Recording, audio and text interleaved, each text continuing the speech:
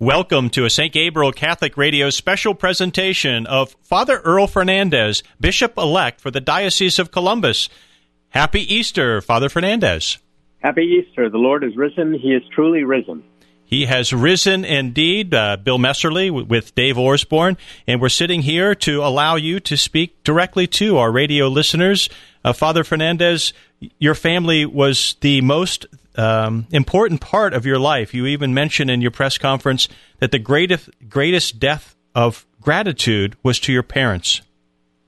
Yeah, I mean, after Almighty God and the Blessed Virgin Mary, who's my patroness, I think I owe the greatest debt of gratitude to my parents, who made every sacrifice for their boys to have a better life. People often ask me about my vocation story, and in order to understand my vocation story, you really have to understand my family of origin. My father and mother were married December 28, 1963, in Bombay, India. My father's family is originally from Mangalore. My mother's family is from Goa. Goa is where St. Francis Xavier and the first Jesuit missionaries came. Essentially, they were raised in Bombay, or Mumbai, as they call it now. And they had two boys. My brother Carl was born in 1966. My brother Trevor was born in 1968. And my dad was a physician there trying to provide for his family, but medicines were hard to get. India was becoming very crowded. It was very difficult to practice the art of medicine. And he wanted a better life for his family. Like so many immigrants, you dream of the new world and what America has to offer. At that time, the Vietnam War was on, and there was a shortage of physicians in the United States. And so my dad took his U.S. medical licensure exam still while in India, and he passed. And so a green card was granted to him immediately. And he wound up moving to Toledo, Ohio, mostly because the Sisters of Mercy had promised that they would give him a place to stay when he arrived. So he rode his motorcycle to the airport, sold it there, had all his possessions in a trunk, and had it shipped over, and he arrived in the United States. And the sisters did give him a place to stay, and he began to work as a physician. A few months later, he was able to bring my mom and brothers over. And so that began the journey of our family to the New World. And we didn't have any family in the United States. Still, to this day, I only have one cousin who lives down in Tampa, and I have three cousins now who have moved to Canada. But other than that, no family in these parts. And so in 1971, 72, and 73, my parents had three more boys, and I'm the middle of those three younger ones, born here in American soil. So you can imagine an immigrant family, new to the United States, having three boys in 3 years right after coming. So then we were a family of seven, 5 boys and my parents trying to make it. And at that time, in 1970, there was a lot of prejudice still, even in the North, in part because of Cesar Chavez and the migrant worker movement. With a name like Fernandez, with our particular complexion, it wasn't always easy to make it. But my mother, from some of these experiences, kind of thought, well, you know what, we don't have any family in this country except for one another and the church. And so you boys are going to have to work hard and pray hard and study hard. And that's, in fact, what we did. My mother had been a school teacher in India, so she strongly, and both my parents emphasized education. But like kids would go to the zoo and they'd see the animals and things like that. We'd go to the zoo, see the animals, and have to come back and write essays about the animals we saw at the zoo. So education was important, and we went to St. Thomas Aquinas church and school on the east side of Toledo. It's now been merged with several other parishes. But it was all poor working class people. People were hardworking, salt of the earth type people. There was always it seemed like there was the roof in the school was leaking. We were taught by the Ursuline sisters. The school and the church were right next to an oil refinery. It was during the Carter and Ford years. I have very distinctive memories when the economy was bad, and people's fathers would be out of work for a couple of years, and the nuns would get on the PA system and ask everyone to pray that so-and-so would find work. You'd see, the men of the parish, they try to work hard to provide for their families, but they couldn't. Some of the kids would be a little thinner. The men, their shoulders would be shrugged. But the priests kind of had a vision. Like they'd say, okay, well, if you guys, I know you're out of work, but your kids can stay in the school if you run the orange and grapefruit drive. So they had a way of making use of people's gifts and talents. And so for us, we had one another and we had the church. And we went to school we went to Mass with the people from the neighborhood. My family, even though my father was a doctor, he didn't want others to know what he did for a living because he didn't want us to tell him because he didn't want there to be any kind of discrimination or looking down on somebody because we were white collar and they were blue collar, all this sort of thing. And this is just how we grew up. Everybody worked hard. Everybody made sacrifices for one another. And so you really had a sense of community. And when my father died about 2.5 years ago, it was those people from the old neighborhood who showed up at his wake and at the funeral mass. And it was very moving. Some of them I hadn't seen for 5 or 10 years, but it was just like my own flesh and blood. And so it was a great life growing up. People lived very simply, but they had fundamental values. So that was important to me. I also think that my parents, of course, grew up in British India, at least the first 10 years of their life or so. And so growing up in the United States, we have freedoms that other people don't have. And my father so wanted to become an American citizen. He knew there was a citizenship exam, so he memorized the whole Constitution. Wow. And so we were instilled with the values of freedom. He was also a fierce anti-communist. I remember once later on when we were maybe in high school, there was a film, The Hunt for the Red October, and my brother had bought the soundtrack for it, just playing the record. And on it was the Soviet national anthem. My father burst into his room, took the record right off the record player, broke it over his knee and said, "This will never be played in this house," and threw it in the trash. So there was a great appreciation for freedom as well as faith. Growing up then, I mentioned, we studied hard, but we prayed hard. I mean, we prayed the rosary every night as children. As a family, we boys, we knelt in our living room and we prayed. And we prayed our Fathers and Hail Marys as fast as we could because usually we had to pray the rosary during our favorite television programs. And after the rosary, we had to pray the Angelus, the Litany of Loretto, a perpetual novena to the Little Flower, one Our Father, one Hail Mary for the poor souls in purgatory, one Our Father, one Hail Mary for peace in the world and the family, one Our Father, one Hail Mary for all these different intentions. But we grew up with a life of faith and a devotional life. My parents would take us on pilgrimage each year to the Shrine of Our Lady of Consolation in Cary, Ohio. And so we would pray with the relics of St. Anthony, or we'd follow in the rosary procession with the statue of Our Lady of Consolation. We would have exposition and benediction. So these were things that were just part of our childhood growing up, and we didn't realize that most of our peers didn't have this in their home. And my parents were very attentive also to our own catechesis. So that time in the 70s and early 80s, catechesis, as you can imagine, wasn't so good in a lot of Catholic elementary schools. My father and mother sat there with the Baltimore Catechism and taught us the catechism.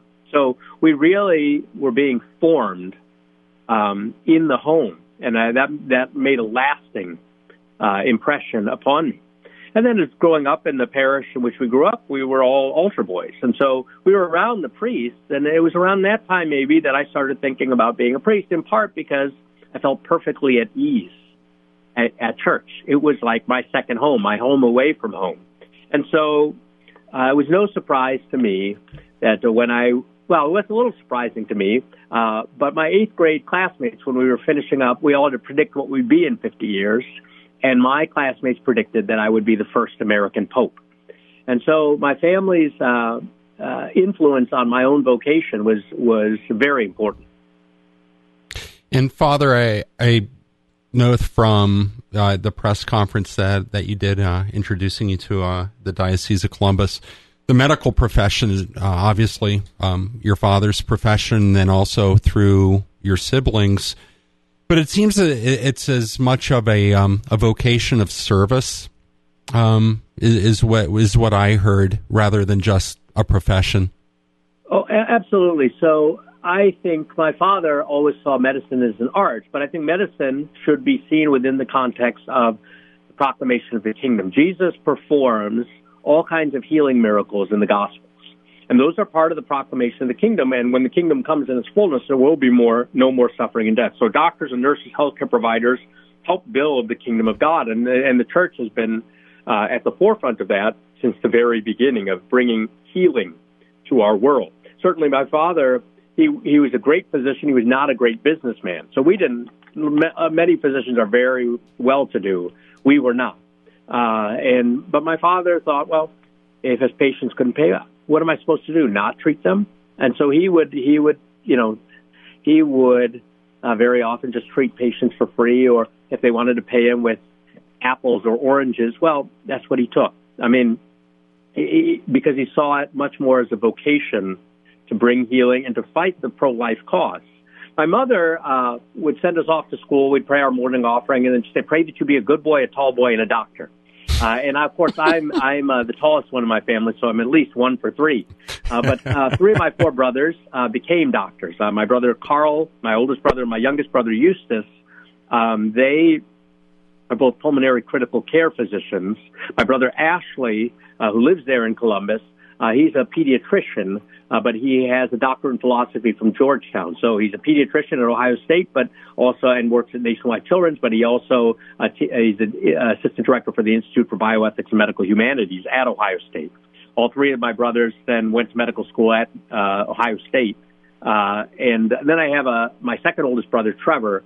He's a magistrate up in Toledo. So my parents emphasized education, but also success, because my mother, some of the challenges we encountered as immigrants, she thought, well, people will respect doctors. And so we worked hard, and medicine was a very noble profession, to serve the sick, to give them comfort, to give them hope, or to offer them compassion when when they were terminal. And my father was great at that, but in those days, we lived not far from the hospital. You could just walk across the fields and go into the hospital, and we'd look for my dad, and very often we either found him in the library or in the chapel on his knees, praying for his patients, praying for God's strength to do what he needed to do, or to discern, or even just to receive consolation from the Lord. And I think all of us sort of caught that, whether it was from the family rosary, or seeing my father at prayer, or even noticing my mother at prayer. She would have a statue of the Virgin with the pictures of her children and later on grandchildren there in the arms or at the feet of the Virgin. Or around Good Friday or so on, my mother we had this kind of a cheesy 3D picture of Jesus on the cross. And if you looked at him one way, his eyes would be open. If you looked at him the other, his eyes would be closed and he would be dead. And my mother would sing songs like, "Oh, Sacred Head Surrounded," to this image. And then she would burst out in tears and beat her breast and say, my sins did this, my sins did. So for my parents, the faith was real. It wasn't just something contrived or external to the way they lived. It wasn't a purely formalistic sort of faith. And eventually we began to understand why we prayed as a family every day. And now it's really bearing fruit in my brothers' lives and my life, because we're also practicing the faith. And so we really owe a lot to my parents. And Father, you chose medical school, right? After college, so you actually began medical school. When did you really start experiencing that tug between the priesthood and becoming a doctor? Did that happen before medical school?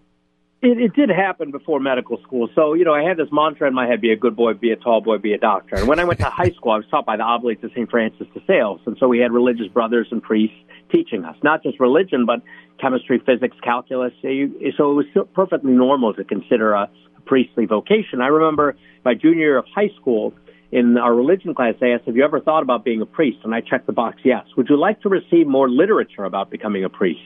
And I checked the box, yes. And came to my parents' house, and my father had it. And so he and I talked about it a little bit then. I was very good in school. I graduated second in my high school class. I was good in Latin. I received a presidential scholarship to Xavier University to major in Latin and Greek.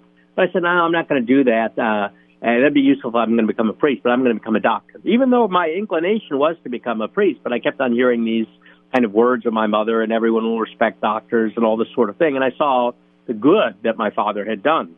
But then I went to the University of Toledo and was pre-med biology. And my third year of college, I lived in England. And I thought, well, this is the first time I'm away from home. This is probably when I'm going to start skipping Mass.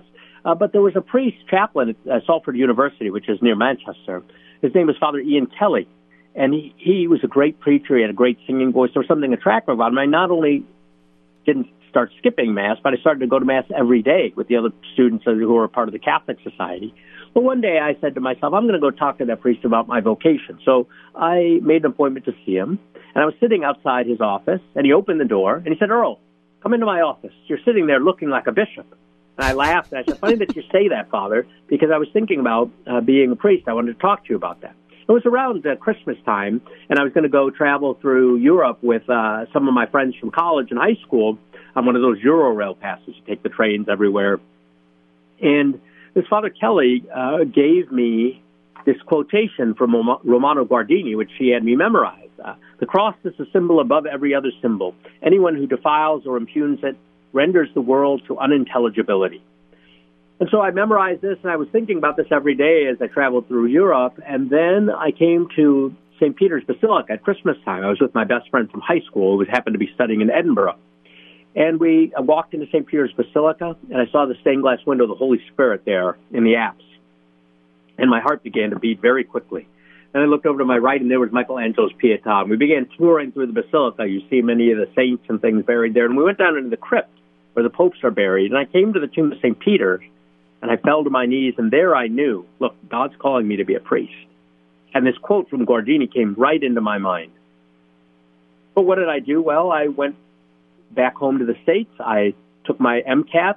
I was accepted to the University of Cincinnati College of Medicine. I got back together with my old girlfriend. Anything I could do to avoid responding to the call. You try to run, but eventually God catches you. So I moved to Cincinnati to go to the University of Cincinnati College of Medicine, and I lived not far from a church on University of Cincinnati's campus. So I was going there every day for Mass, and one day the priest said kind of a fast Mass. And so I said, Father, you said a kind of fast Mass. I had left an hour for communion. Do you think you could get me a host?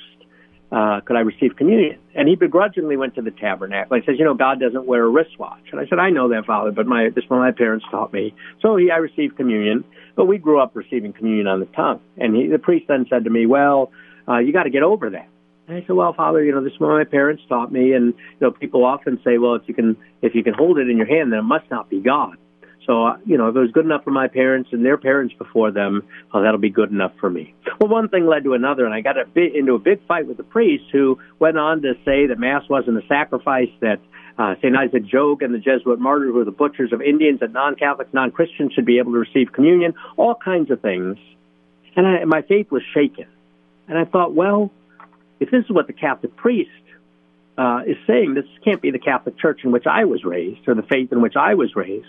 But I remember what Father Ian Kelly once told me. He said, Earl, if an Irishman doesn't like the bartender, does he give up drinking? He says, no, he just goes to the next pub up the road. So I went not far from where I lived was Sacred Heart Italian Church down in Camp Washington section of Cincinnati. And there were two Italian priests. There were Scalabrini fathers. And one was 85, one was 75, and they just came out and had Mass. Entrance antiphon, page such and such. It was a very beautiful church, but dimly lit. They didn't preach. They just said the Mass. And they looked happy. And I thought to myself, I could be a priest and be that old and be happy. The younger of the two, Father Mario, he was celebrating his 50th anniversary as a priest that year. He'd come to the United States in 1945, knowing no English, to be a missionary. So I said, I'm going to talk to him about my vocation. And I began this dialogue while I was in medical school. So when I was in medical school, I felt much more at peace, much happier in church rather than in the classroom. And so talking to Father Mario then, I thought, I'm going to do something about my vocation this time. I'm not going to run from it. While I have my courage up, I know. So I called the vocation director in Toledo where I had lived and grown up. I called 7 times. I never got a phone call back. The dean of the medical school, he was a Catholic. And he said, well, I know this Jesuit priest in Chicago who's also a physician. Why don't you call him? And I called this priest, and he was a nice guy. He said, well, look, I entered the society when I was 18. You've done your college. You've done 2 years of medical school. My suggestion is finish your medical school, date for a while, and if it doesn't work out, give us a call back in 10 years. I thought, well, what's that? So I called the vocation director in Cincinnati at the time. His name was Father Mark Watkins. And he returned my phone call. And he said, look, I don't know what to tell you. You want to find out whether you want to be a doctor or a priest or a Jesuit. He said, I know a priest in Covington who used to be a Jesuit. Now he's a diocesan priest, but he knows about a house of spiritual discernment in Rome. Why don't you talk to him? And that was this priest, Father Bill Hines. He told me about this house in Rome called the Casa Balthasar. So it was a house of spiritual discernment. So I went over there for a year, 1996, 1997. Father Jacques Servet was the rector. He's a Belgian Jesuit. But on the board was Father Joseph Fessio of Ignatius Press Books. Mm-hmm. There was Father Marc Ouellet, who was a Canadian priest who was teaching in Rome at the time, who was now the prefect of the Congregation for Bishops. Another member of the board was Monsignor Christoph Schönborn, who had lived there writing the Catechism of the Catholic Church as a secretary. He's the Cardinal Archbishop in Vienna. And the Cardinal Protector of the Casa Balthasar was Joseph Ratzinger, who became Benedict XVI. And there I was in this kind of international house for a year trying to discern my vocation. And the orarium of the day was almost exactly the same, day after day after day. But that allowed us to be more in touch with the movements of the Spirit. And after a year or so there, I decided to enter the seminary in Cincinnati in 1997. So I was in the Cincinnati Mount St. Mary Seminary of the West in Cincinnati from 97 to 2002. And when I got ordained in 2002, I was assigned to teach at Layman Catholic High School in Sydney, Ohio, and to work at Holy Angels Parish there. And so it was a great first assignment. When I first moved back to Cincinnati from Rome in 97, even before I started the seminary, I lived with this priest, Monsignor Amen. Monsignor Amen was a great old priest who was ordained in 1950, a canon lawyer, very strict, old school. He had 7 hip replacements.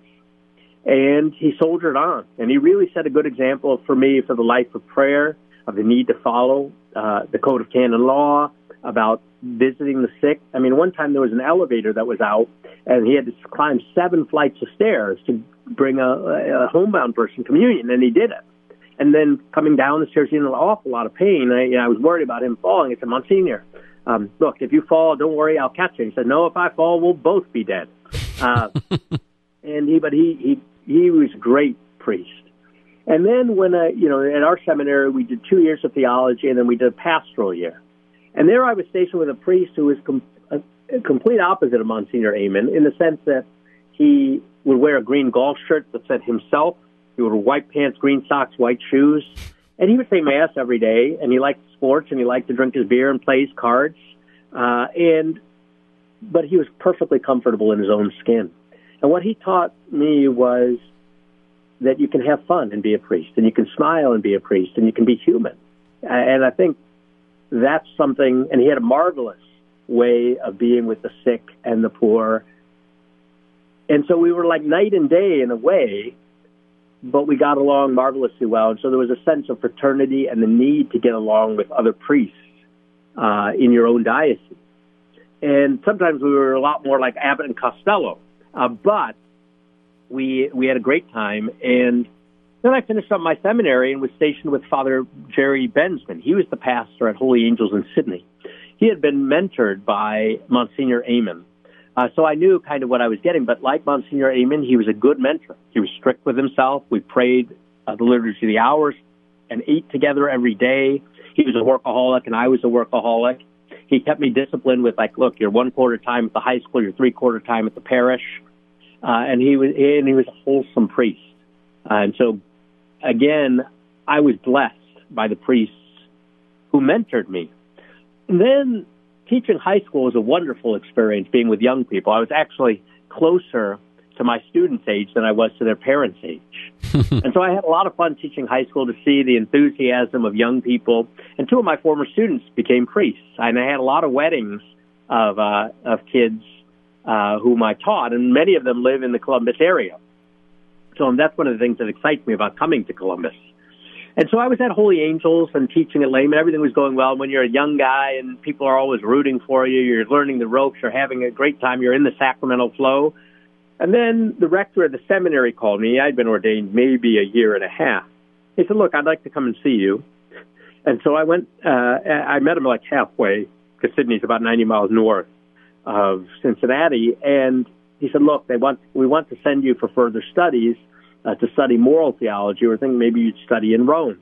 I said, well, you mean in about a year and a half, when my first assignment's up? He's like, no, this coming July, August, we want to send you to brush up on your Italian. And and then start. And so I knew that my second Christmas was going to be my last Christmas in the parish. Mm-hmm. And then there was the long goodbye. It was a beautiful experience. And then I went to Rome in 2004. And so from 2004 until November of 2007, I did 2 years doing a licentiate degree and a year doing a doctoral degree in moral theology. But during that time, 2004, 2005, is when John Paul II was very sick, and then he was in his agony, and then eventually, he died, and it was a grace-filled moment. And then I happened to be in St. Peter's Square when none other than Joseph Ratzinger came out on the balcony as Benedict XVI. The fraternity I had during those years in Rome was wonderful, and I met priests from all over the country, and it was a healthy house of priests, and so I have lifelong friends that I made there. And then in February 2008, I returned to the United States, and I began as academic dean of Mount St. Mary's Seminary and taught moral theology. During those 8 years then of teaching in the seminary and working as the academic dean, I would also say Mass at Guardian Angels Church, which was kind of just across the street from the seminary. It was a big parish, and I got to know and to love the people of that parish. Spent more than 6.5 years saying Mass at that parish on the weekends. In the meantime, then, you get a real sense of spiritual fatherhood educating seminary. And when my father died, one of my former students, who was a priest at Toledo, happened to be the pastor of my parents' parish. It was very accommodating and to our family and very compassionate in accompanying us. Some of my former students, now I see them working with young people. I see the fruits of the labor. When you're a seminary professor, it's hard because you're thinking, man, I'd love to be in the parish. When you've been in Rome for 4 years behind a desk, and then you're behind a desk again as an administrator or formator, you're longing to be in the parish. But you have to kind of live vicariously, if you will, at times through your students. But I got a real sense of spiritual fatherhood, and I preached some of those guys' first Masses or dusted them as priests. And I did that then from 2008 until 2016. The last 2 years of the seminary, though, where the Scalabrini fathers had been, they finally retired at age 93 and 84. And so they needed a priest who knew English, Italian, and Latin to take over that parish.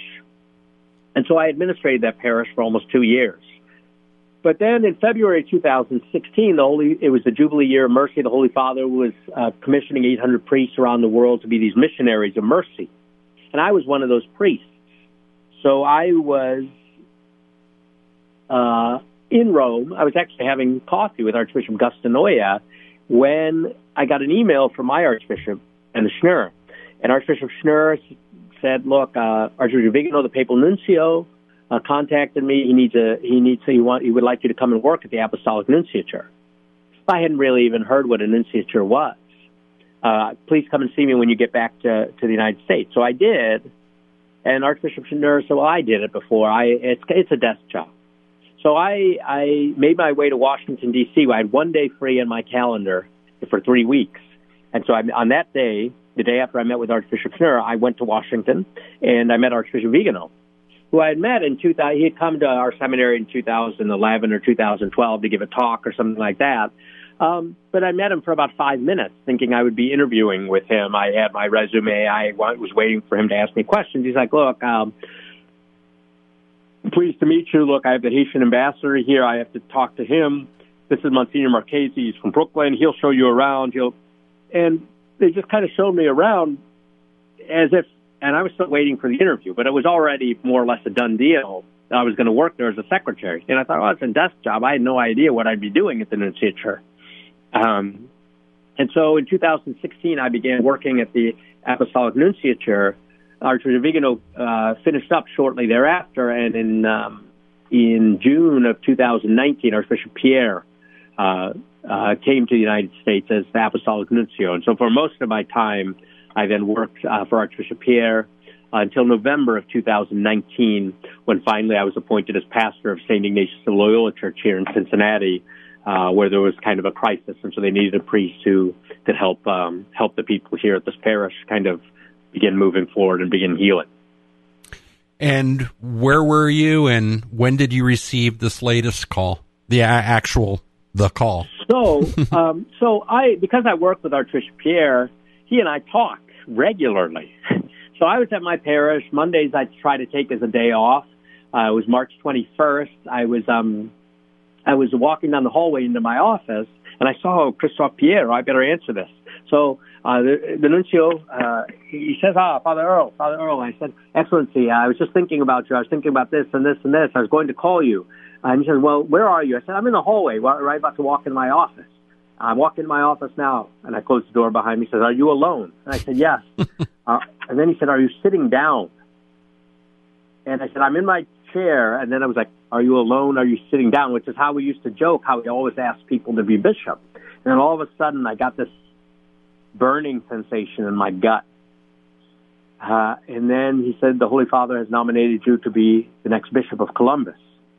And I wheeled my chair around, as I'm doing now, and I looked at this picture I have of my parents after my Mass of Thanksgiving at my parish up in Toledo.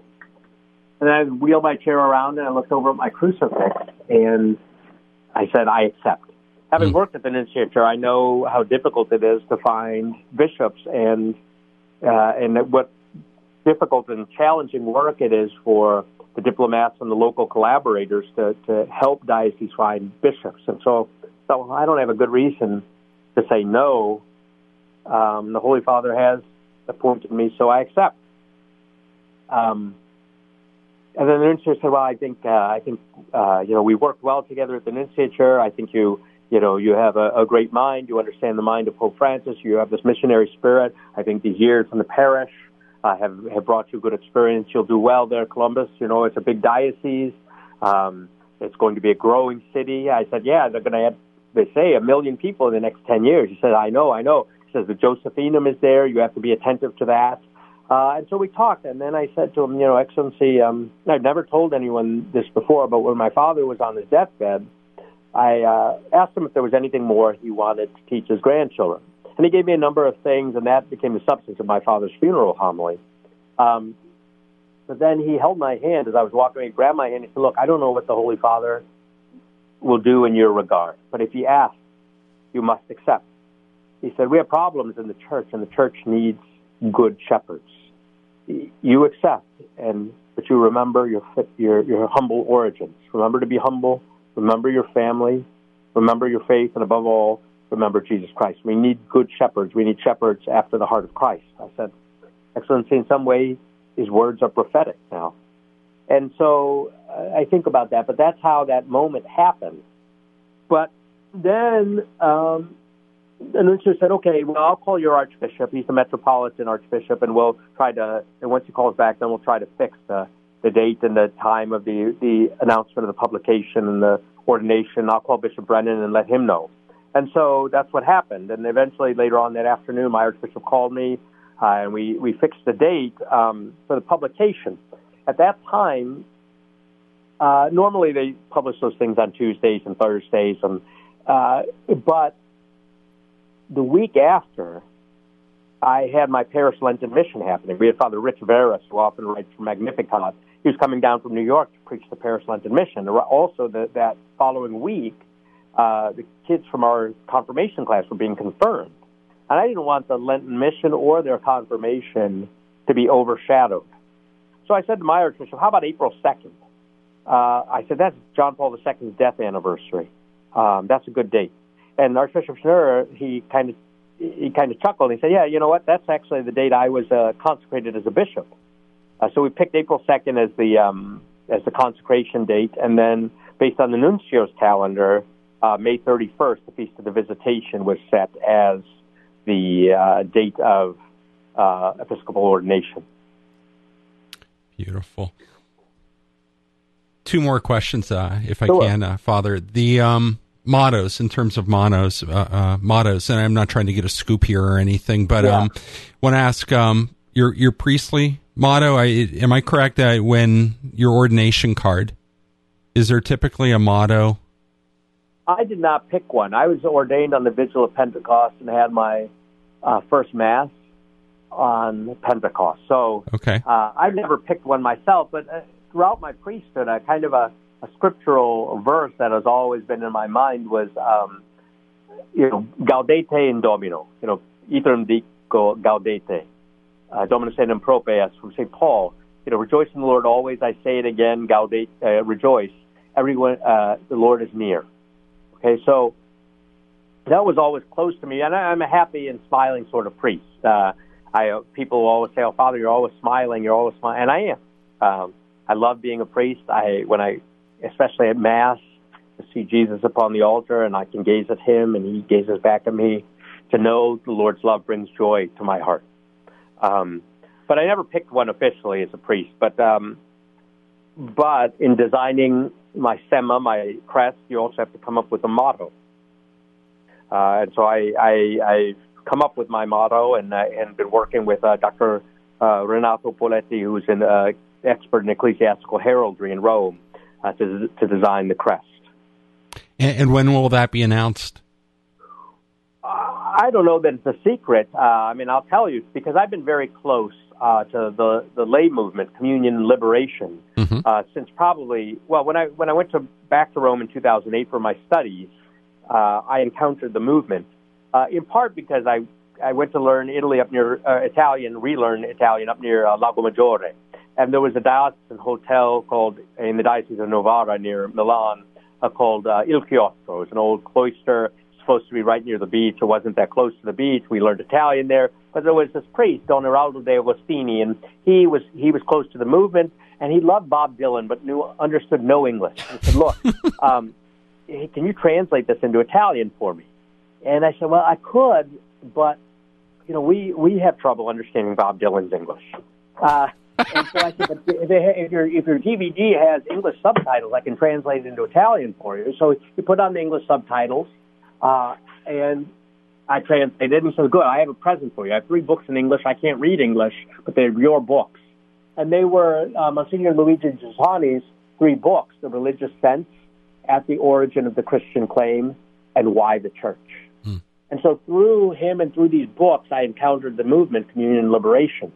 When I came back from my studies in Rome in 2008, I was helping an elderly priest, Father Elmer Smith, with Mass at a St. Cecilia Church in Cincinnati. And Father Elmer, was classmates with Monsignor Amen. They were ordained in 1950. And so Father Elmer was trying to talk to this young Italian couple, and he was sort of mixing Latin and Italian together. And this couple had a little boy, Tommaso, and their names were Marco and Simona. And so, but Marco and Simona had a kind of a sparkle in their eyes. They were kind of an attractive young couple, and I began to talk to them. I was just back from Rome, so my Italian was still very good. And I began to talk to them, and immediately I thought, I wonder if they're members of Communion and Liberation, CL.